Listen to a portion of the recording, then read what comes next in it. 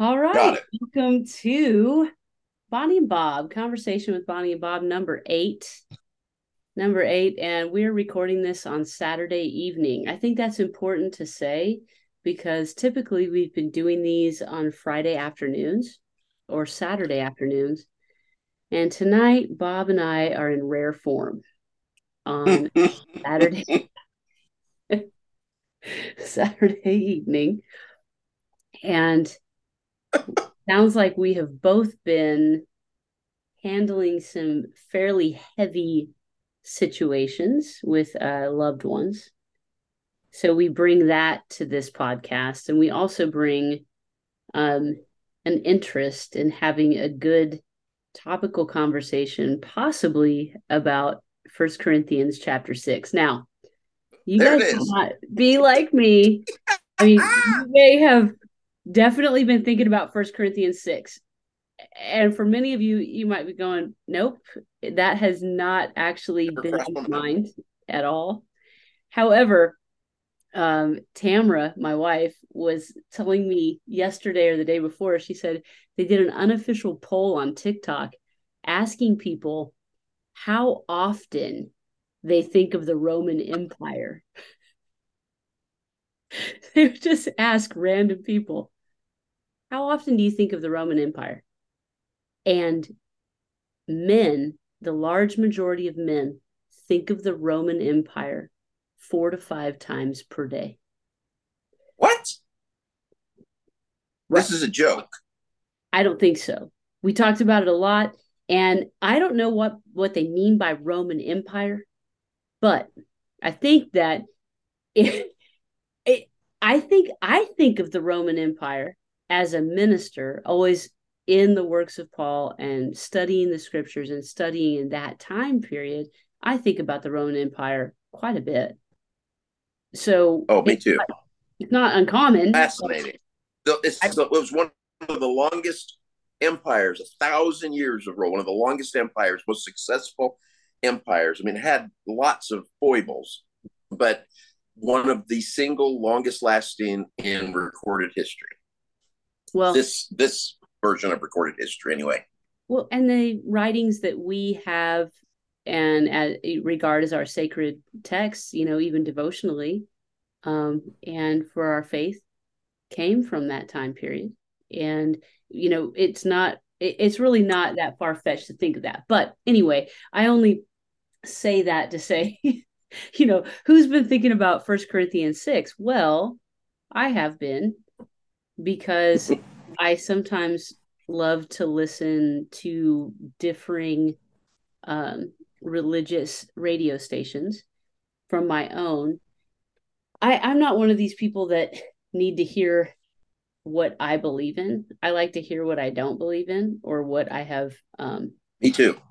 Yeah, yeah, absolutely. Like developed from that so that You people. never grow if you don't listen to what others are thinking. How could you possibly grow if you stay in an echo chamber of everybody thinking the same thing? That's when you actually get into the worst uh, problems and the worst um, ruts Yeah. in your own thinking. And there's Go no ahead. challenge to grow. No, you're fine. Right. I None. love this back. There's no challenge to grow, and you don't get an opportunity to articulate your own beliefs if everybody's just kind of nodding their head, going, "Yeah, I see what you're saying, and I agree with it You also wholeheartedly." you also never get a chance to possibly change your own thinking Oh, because how hey, could you possibly suddenly go, oh, my goodness, that's a great point. I have never considered that. I need to adjust some of my thinking because what you just said, now in light of all these other things, I've just realized that's actually a great point. And I see I have a flaw and a fault, and I've been trying to figure out in my logic over here that was this one thing that didn't make sense. What you just said fills that and makes everything else relevant and makes sense. So anyway, well, and I think what's interesting is so often our metanoia happens in relationship. Oh man, and that is such a calming um effect on me remembering And that. Bonnie uses big terms so that for those of you who aren't unfamiliar with metanoia, metanoia means thoughts that are higher than human thoughts. And in scripturally, it specifically means the way God's worldview is, his thoughts. That's what we are hoping to attain. It's also known in the New Testament, an AKA for that is the mind of Christ is synonymous with the metanoia. And the crazy thing is, it's the word in the New Testament mostly translated to repent, which you're thinking, but I thought repent means to go another direction. Well, it means to have a higher thought. And specifically, that's always what it meant in the Greek. And specifically in the New Testament, as Paul used it, metanoia meant not only a higher thought, but the ultimate higher thought. That is the thoughts that God has about you and his creation. That's what she's throwing it out there like you all know it. And because again, I just bragged on her at church. Our church uses terms like that. But for those of you who don't know that one right off the bat, I'm actually going to interject it because Bonnie's speaking over a couple of people's heads. Okay, well, let's just be more like um the word's escaping me, but we listen to a podcast in common. You and I both do, the Unconditional Love podcast by Malcolm Smith, which Yes. hasn't had a new one in a couple months. And so right. We because he's speedy recovery, Malcolm. Been dealing with that. I don't call it the big C word. I call it the little C word because it's just a thing. It's just a thing that we have to be in relationship The with. big C word is Christ. Yeah. Not every other one, including the tiny C, has to bow its knee. Not Catholic or cancer or anything like that.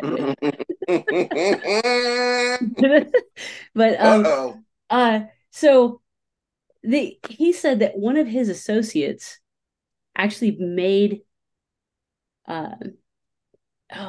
this great connection between metanoia and paranoia.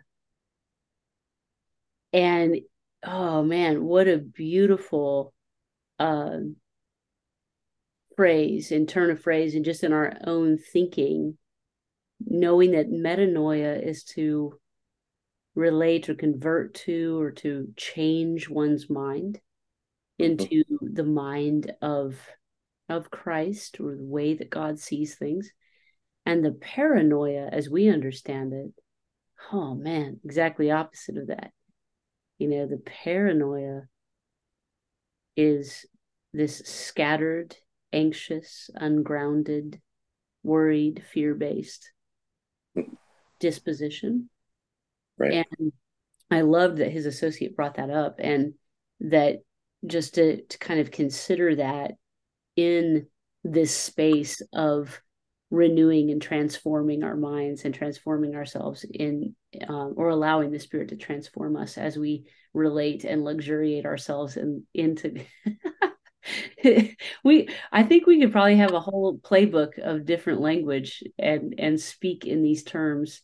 And it's the Greek and Hebrew, and us trying to be, more in line with some of that, instead of the translated ways that some of the English translators have allowed us to think, which are more kind of oppressive, definitely results focused, behavior modification focused, and not really with the essence and the identity of a person, or the identity of a person in Christ. And that's really how Paul saw the gospel, is as a Jew, speaking as a Jew, and as so many things, that the way in which Paul spoke, he was seeing his entire religious framework in a new light, in the personhood of Jesus.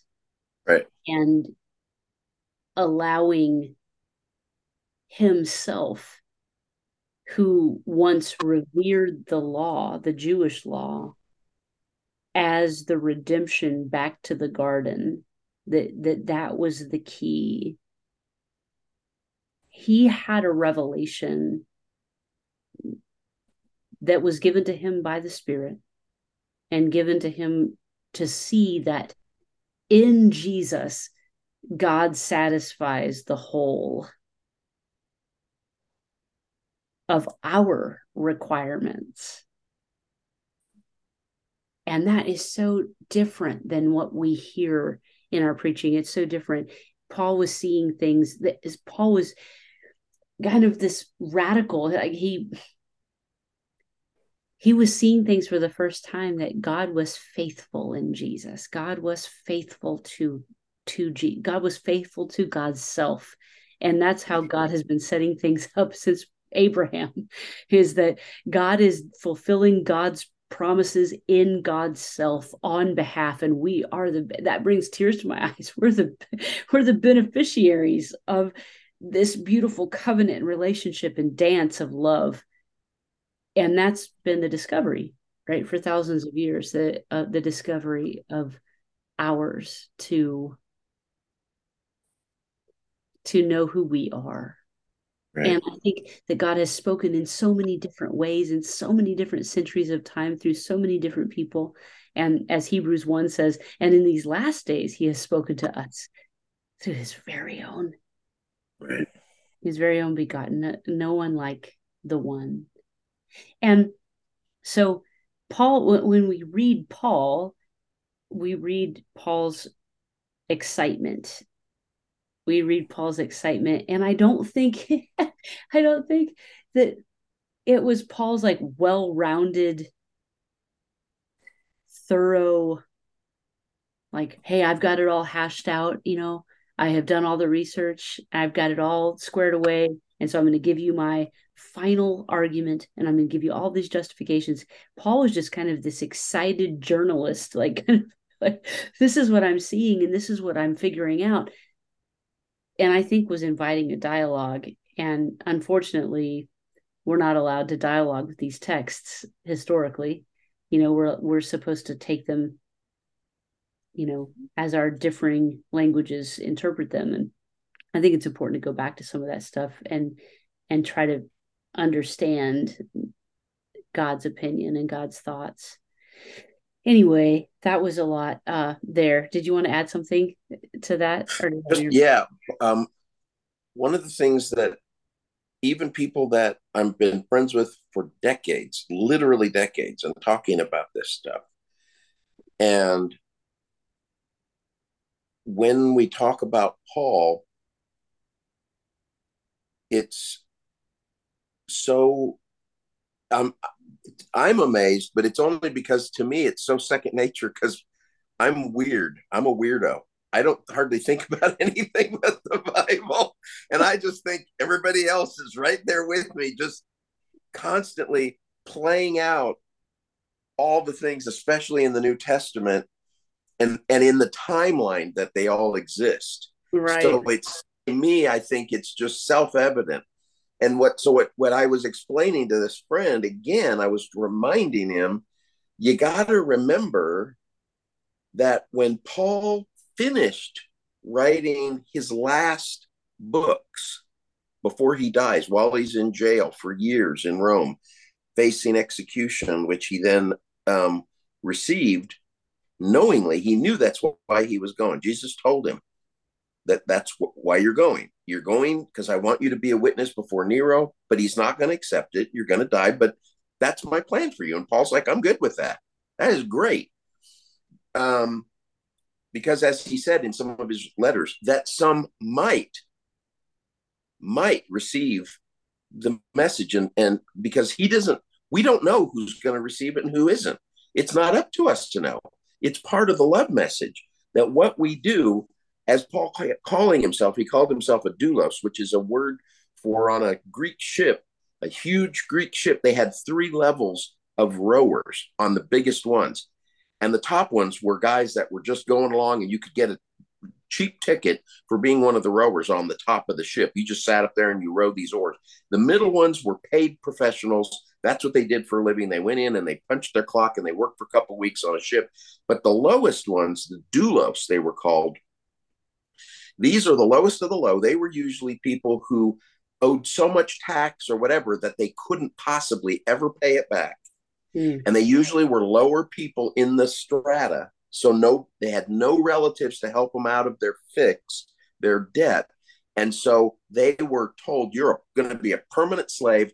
They were chained to the oars and they never left until they died. The only way free from the oar was when you died, they tossed you off the ship and there was no funeral because these were the worthless dregs of society, Mm. as Paul called himself in Umberats. Which is that's literally the translation. It means the dregs, the bottom of when you're drinking a beer and you get to the bottom. Back then they didn't filter it and there was this stuff that was gross and you just poured it out. That's what the people who lived at the bottom of these ships, and they actually did the majority of the work. Their oars were the deepest, and these guys their hands were just bloody masses, and most of them didn't last for more than 2 or 3 weeks. That's the term Paul called himself. He said, I'm a doulos for the Lord. I Mm. am chained to this to my death, and I Mm. know it. And I do it because of my love for him who loves me. Mm. I mean, is that beautiful or what? It's so beautiful. It's so beautiful. Um, I mean, it also reminds me of like the term bondservant, when you go back and it's you the dig identical thing. It's from the Hebrew these. Yeah. that they would, and it's the identical thing. A bondservant was one. You have a debt, you can't pay it, you've gotten yourself in a fix. Somebody comes along and bids for you. And I want to one day do a whole thing on the slavery in the Bible because it's beautiful. I mean, I think that like it was for Paul's love that he called himself that. It, I don't think for a minute that Paul thought, I mean, there's two sides, there's two ways of thinking about our value. And we can have this idea that we are worthless and worms, or we can have this idea that we are the beloved and we are beautiful and brilliant.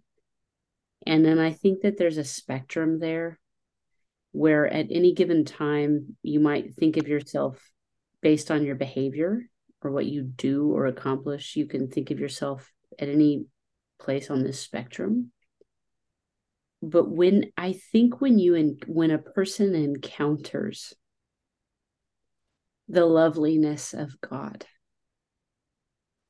and it has been made personally real, and you realize because you and you know what you think and you know what you do, how could this altogether lovely, altogether wonderful, altogether pure love me and want and desire me, need me?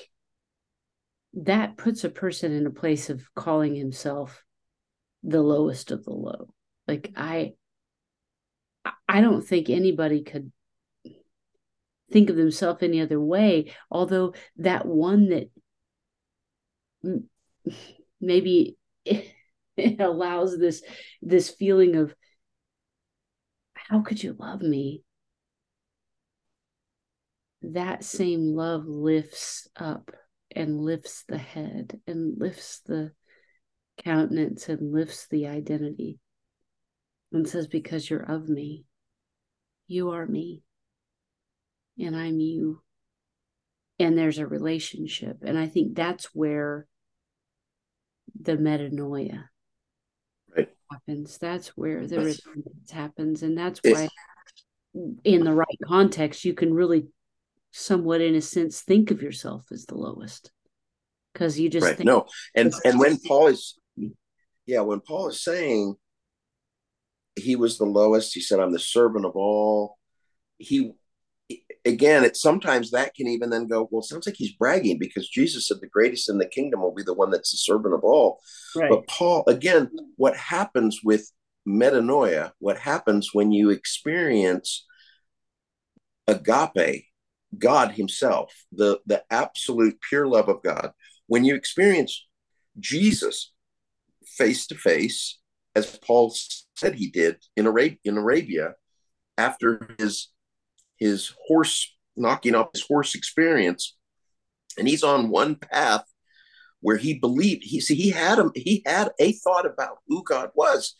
He was passionate about it and he believed it, but he believed in a God who was a legalist. And he was going to be the best legalist there was. He really believed that's what God was like. So he passionately was trying to be as the God he served. But when he experienced God through the person of Jesus, the resurrected person of Jesus, when Jesus, the light of Jesus, hits him on that horse on the road and knocks him off, and then speaks to him and says, "Why are you, Saul, Saul, why are you persecuting me?"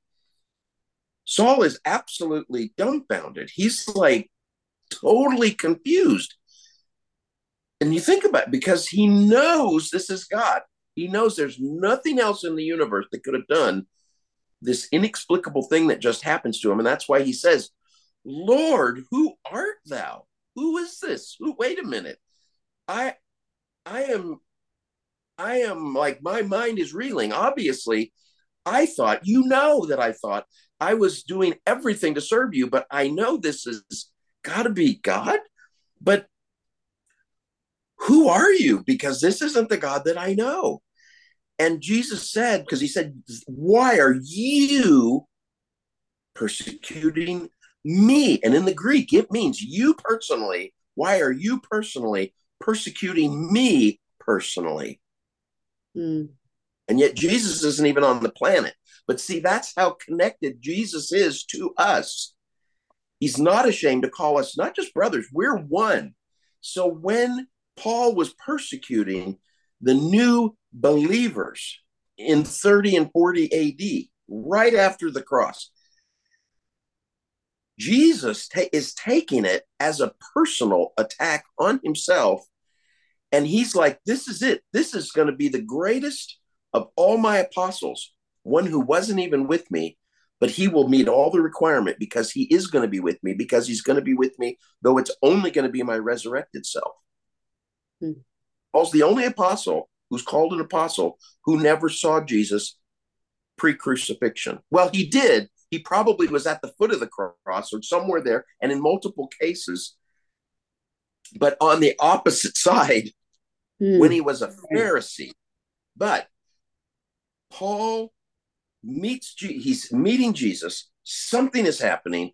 He knows it's supernatural. So he asks who it is. Jesus said, "It's me. It's Jesus of Nazareth that you are persecuting." And then he continues and he said, "And Paul, it's hard to go against the pricks," meaning, as I've been trying to stop you from what you're doing, and you, because of your self righteousness and your personal belief that the God that you're serving is the God, the true God of Israel. But I'm telling you, I'm here to tell you, it's not. Mm. You've been going against probably even your own conscience, but something in you, your legalism, has been driving you on, because you made a personal vow to be the best of the best, and you are the best of the best. And in doing so, you become a murderer, a mass murderer of my church, in trying to stomp out this new group of what you call pseudo Judaic believers, that a Messiah came, which Paul did not believe had, and that you believe that these people need to be stomped out because they are causing good Jews and Gentiles, but at that time it was primarily Hebraic Jewish people, were being, as Paul thought, stupefied into this group of cultic leaders, Peter and James and all these people. He saw them as a huge cult. And so he's out there literally first sanctifying the murders and then asking for papers to go out and do the murders himself. And he got it all the way from the top dogs in Jerusalem, because this is all before Rome crushes them in 70 AD. Because everything Paul did, he never saw the destruction of Rome. That's the thing that people don't get, that I was explaining to my friend. He believed, as did the disciples in Rome, Peter and James and all of them, Mm. because of, and I won't go into it right now, but the astronomical signs that were present in the heavens during those decades, that it had to be the time of the tabernacles, the second coming of Christ, the last of the feasts, right then, because the signs were in the heavens. Mm. And when 70 AD came and Rome is crushed, they knew then, well, then, wait a minute, something's not right. And Jesus didn't return now. So that means it's got to be sometime way in the future, because this astronomical collection of signs in the heavens isn't going to occur again, according to our calculations, for thousands of years. So Wow. that's what, when you have to have all that in mind, when you're reading all of Paul's writings, because he finished writing before, like in 66, 67, 68 AD, before the destruction of Rome, when now there's no possibility for the things that seem to be they were waiting for. And even James and Peter in Jerusalem, the head of the church, are now having to flee per the words of Jesus. When you see these things occur, get the heck out of Jerusalem, because the crap is getting ready to hit the fan. And it did. And all those that believed, truly believed Jesus' words, left, and they were not destroyed. But the few that remained, all of them died in 70 AD when Rome crushed it. But anyway, Okay. those are some of the kinds of things that I'm explaining to my friend. I go, so in Paul's mind, all these things he's talking about, guys, stop acting this way and start acting this way. And because to him, Jesus is returning any day. You need to Yeah. be walking in love towards your brothers. So if women putting, cutting their hair off and not wearing covering in the temple, if that's going to cause somebody to not come to Christ, because for 400 to 600 years in Ephesus, this is how they've been, and in Corinthians, this is how they've been worshiping. They go to a temple, and it was everywhere, the temple of Dionysus. And when you went in there, you looked for the women with no covering, and you went and you said, "Here's my $100. Let's go have sex, so I can get a blessing from the goddess." So then now these women are going to the church and not covering their heads, and the men are coming in and going, "Here's $100. Where do we go to sleep?" Because imagine, hundreds of years, that's all you've known. So Paul's like, you're causing confusion. So out of love, please stop causing some to stumble. This Right. is something so drastically new.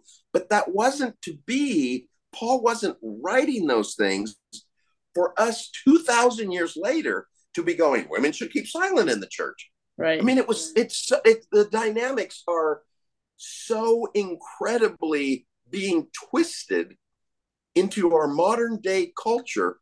But when you just take a little time to go Yeah. back and look and put these things, that's why some of the best teachers, they explain exactly. Now, Paul, when he wrote Ephesians, this is in 60, I'm not going to get these terms, but 64 AD to 65 AD, he's writing this letter, and it's like you have to see. So the first gospel doesn't come for another 20, 30 years after Paul's dead, Yeah. because that's when the other apostles, Jesus' apostles, realized, oh my gosh, Jesus isn't coming back now.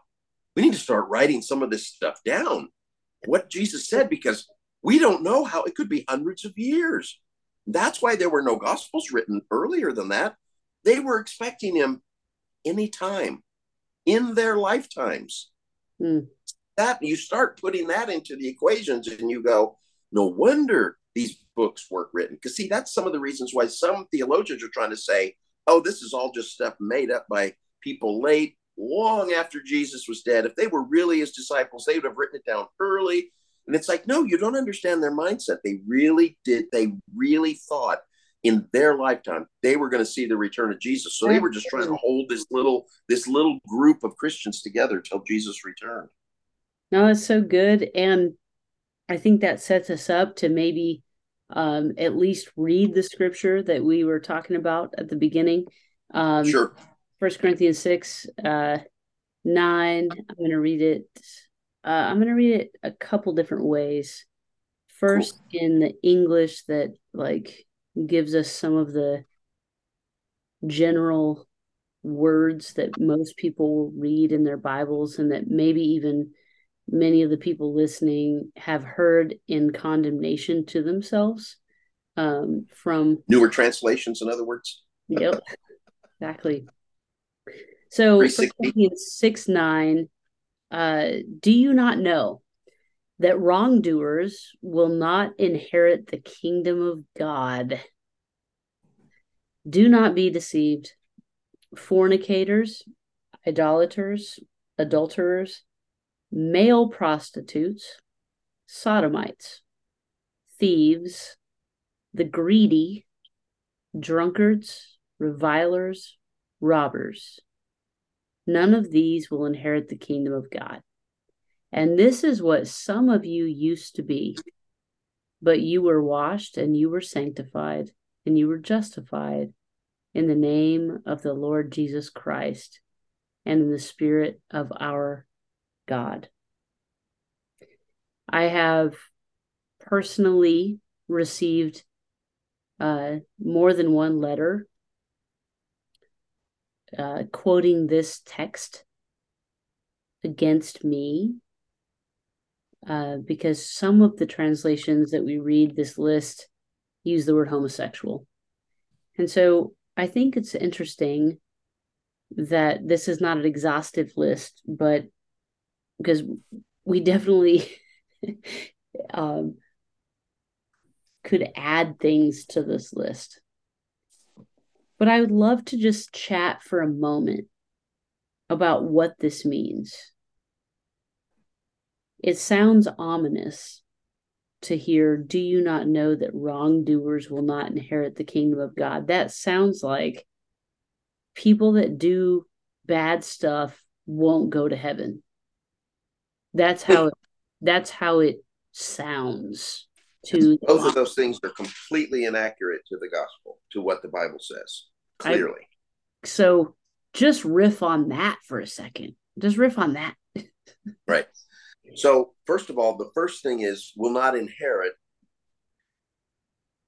is the word kleronomia, which means to receive an inheritance, to obtain an inheritance, as the children of Israel did when they cast lots to receive the promised land, to be heirs of a thing.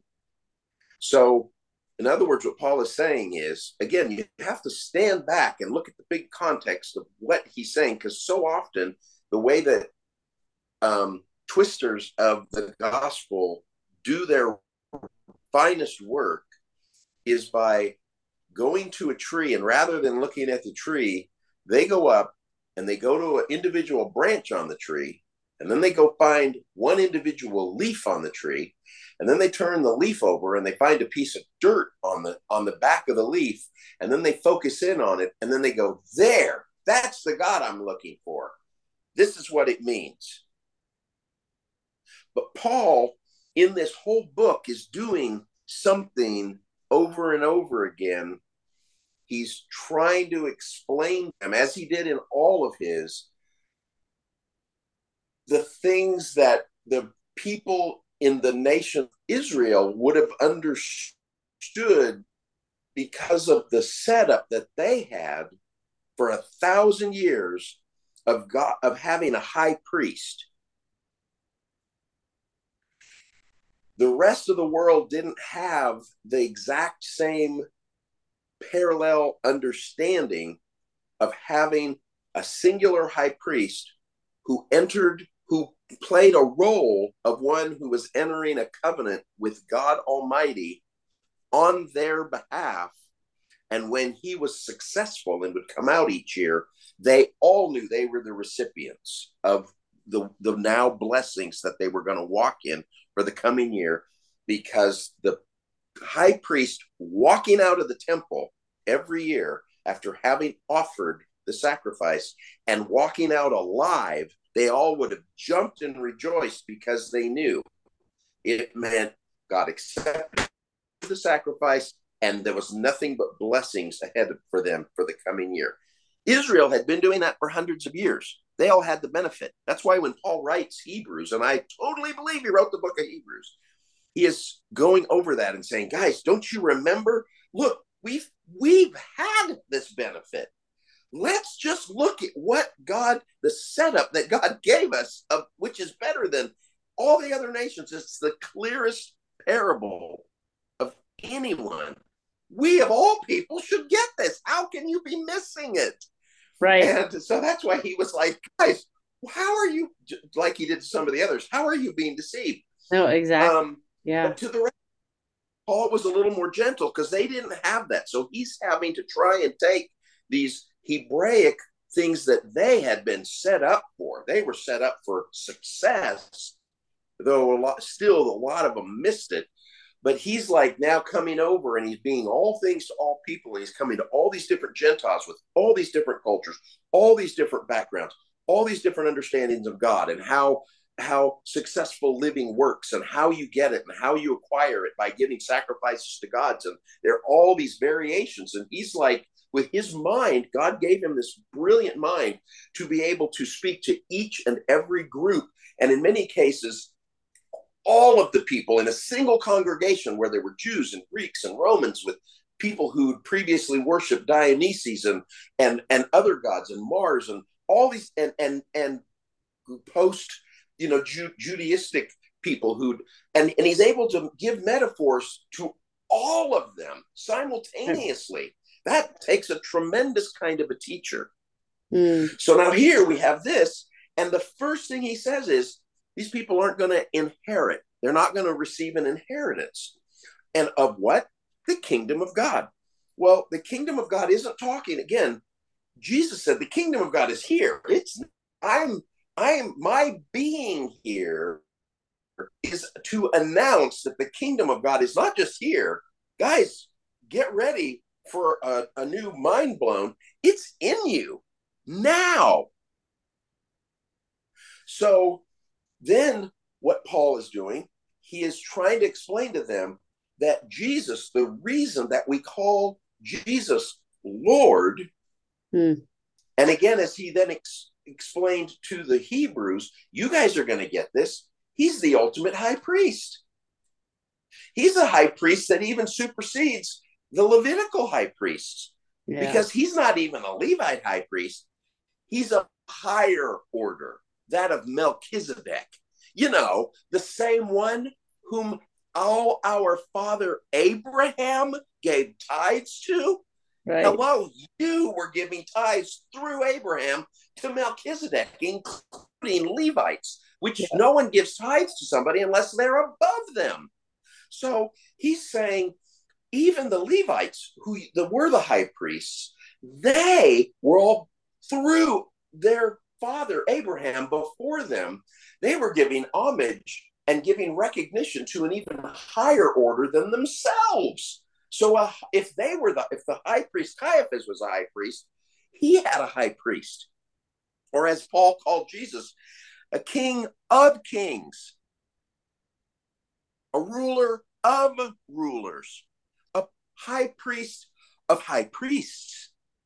So Caiaphas was beneath Jesus, and Jesus was of an even higher order, going all the way back through the lineage to Abraham, who gave a tithe to Melchizedek, who he says is just like Jesus. They're the same order, neither having father, neither having mother. I mean, he goes through these things, but he's trying to say in an allegorical way, guys, this is big stuff. This is like way beyond any Judaic, Hebraic. This is the ones who even our father Abraham, who was a special people, he was like, this one is above me. This one I give homage to. I'm not going to give any of these kings, but I will give homage to this one because I'm beholden to this one because he represents Almighty God on earth. So the kingdom of God, when Jesus kept talking in so many of his parables, over a third of them were the kingdom is like, the kingdom is like, the kingdom is like. And we've turned it in the church into heaven is like because it said the kingdom of heaven. But no, they just didn't like kingdom of God, a lot of the translators, but the word is exactly the same, but they've translated it kingdom of heaven. So now we've gotten in our mind, in the Christian mind, heaven means something that happens after you die. Right. But that's not, Jesus never was talking about that. He was talking about the here, the now. The kingdom of God has come. It's here. It's in you. It's upon you everywhere. It's pervasive. It's baked into the loaf now. It's never leaving, and it's never going to stop growing. Here. And if you want to be in that kingdom, the kingdom of where God is, the kingdom of God. And when he said God, then John kept bringing out, and that is a kingdom where agape, shepherd, loving, servant, worship, or putting yourself second to serve others because you know who you are. You don't have to serve to become important. You've found out that you are important to God. So out of that abundance of knowing who you are and whose you are, you get to serve. Right. You become a doula. You become an under rower. You become a love slave. As Paul said, as I am. Wow. So now in context of all that, he's saying, look, when you were broken, when you didn't know who you were, when you were in the kingdom of darkness, when all those who had been teaching and showing you were only showing you in part, and they were blind, leading the blind, you didn't know any better. And some of you in your brokenness became, then he lists all these things. And they're all people who just had a little bit of power through luck of the draw in life and found a way to exploit it to try and feel like they were important.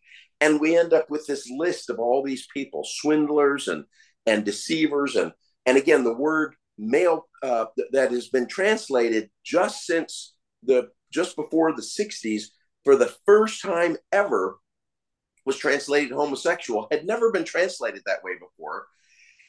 And the best of the Greek, deepest classical and Koine Greek experts say that word was not homosexual. That's ridiculous to think that it was.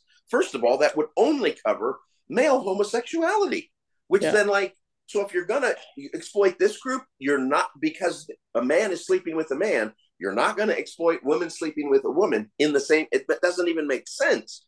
They said this word, again, was more in, if you could possibly, which so often it's so hard to get a current modern cultural word for word translation. But if you wanted to, if you tried, if you had to force it, the closest word I could say that I would put there is pimp. Because it means someone who makes a living by selling the flesh off someone that they are trying to control by lording over with their strength of whatever that is. And that's where the maleness comes in, because in biology, you typically think of the masculine, the male, biological male has a more sturdiness generally to their frame, and often in their brokenness, their version of brokenness, exploited over females, and then they sell them off. And that's actually a more accurate usage, according to these experts, of what that word means. Is male bedding, is that the males who are exploiting others, be they smaller, younger males or women, selling them sexually. We have it today. It's called sex slaves. That would be what Paul was talking about on that particular word. And all the other words have meanings similar to these that are oftentimes beyond the individual singular English word we've given them. But what they all have in common is somebody with some form of in their brokenness, they have a little higher status in society because of the luck of the draw of the culture they happen to live in. Well, and using that in I think I someone else. love, That's it. I think I love the thing that I sent you earlier this week that that said 2,000 years from now, people will not understand the difference between butt dial and booty call. And booty call. And this is exactly why the Bible is hard to understand. Because when someone's writing and using words to express what they are feeling or seeing in their environment, that's not going to translate very well 2,000 years later. You Right. know, we have to do a lot of due diligence and study and reflection to understand what these texts are meaning and to just kind of lift them out and make them mean what we want them to mean, to draw lines between people as who is in and who is out and who is going to heaven or who Right. has God's favor or what even And it's heaven. not about heaven and hell. This scripture has nothing to do with that. But I know we're out of time. We need to pick this up again because now we haven't even gotten to the second half when Paul says, but many of you were all these things. And then he goes on to explain why no longer are you. But that's a whole nother, that's the second half of this. We're barely scratching the surface. I love But that. I hopefully this love kind that. of gave us I think it's going to be good. context of the way it, I'm hoping that people through that can kind of go start to see what the culture was like and get into the mind of Paul when he's writing to these people. That he's only got a short time. He's trying to like go, guys, there's only a few of us here, and Jesus is coming, and the kingdom's going to be here, and we're going to be now elevated to this place of the rest of the world is going to be. We're going to be loving them into the rest of the nations into the kingdom.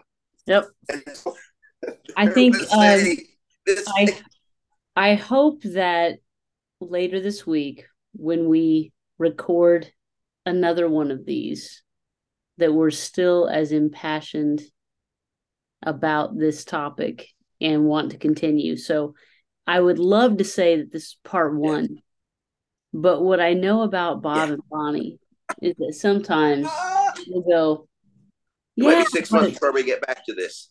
it might be a little bit of time, but we might get back to it. We might find something else exciting to talk about next week. This has been fun, Bob. Thank you for your time and thank you for this energy.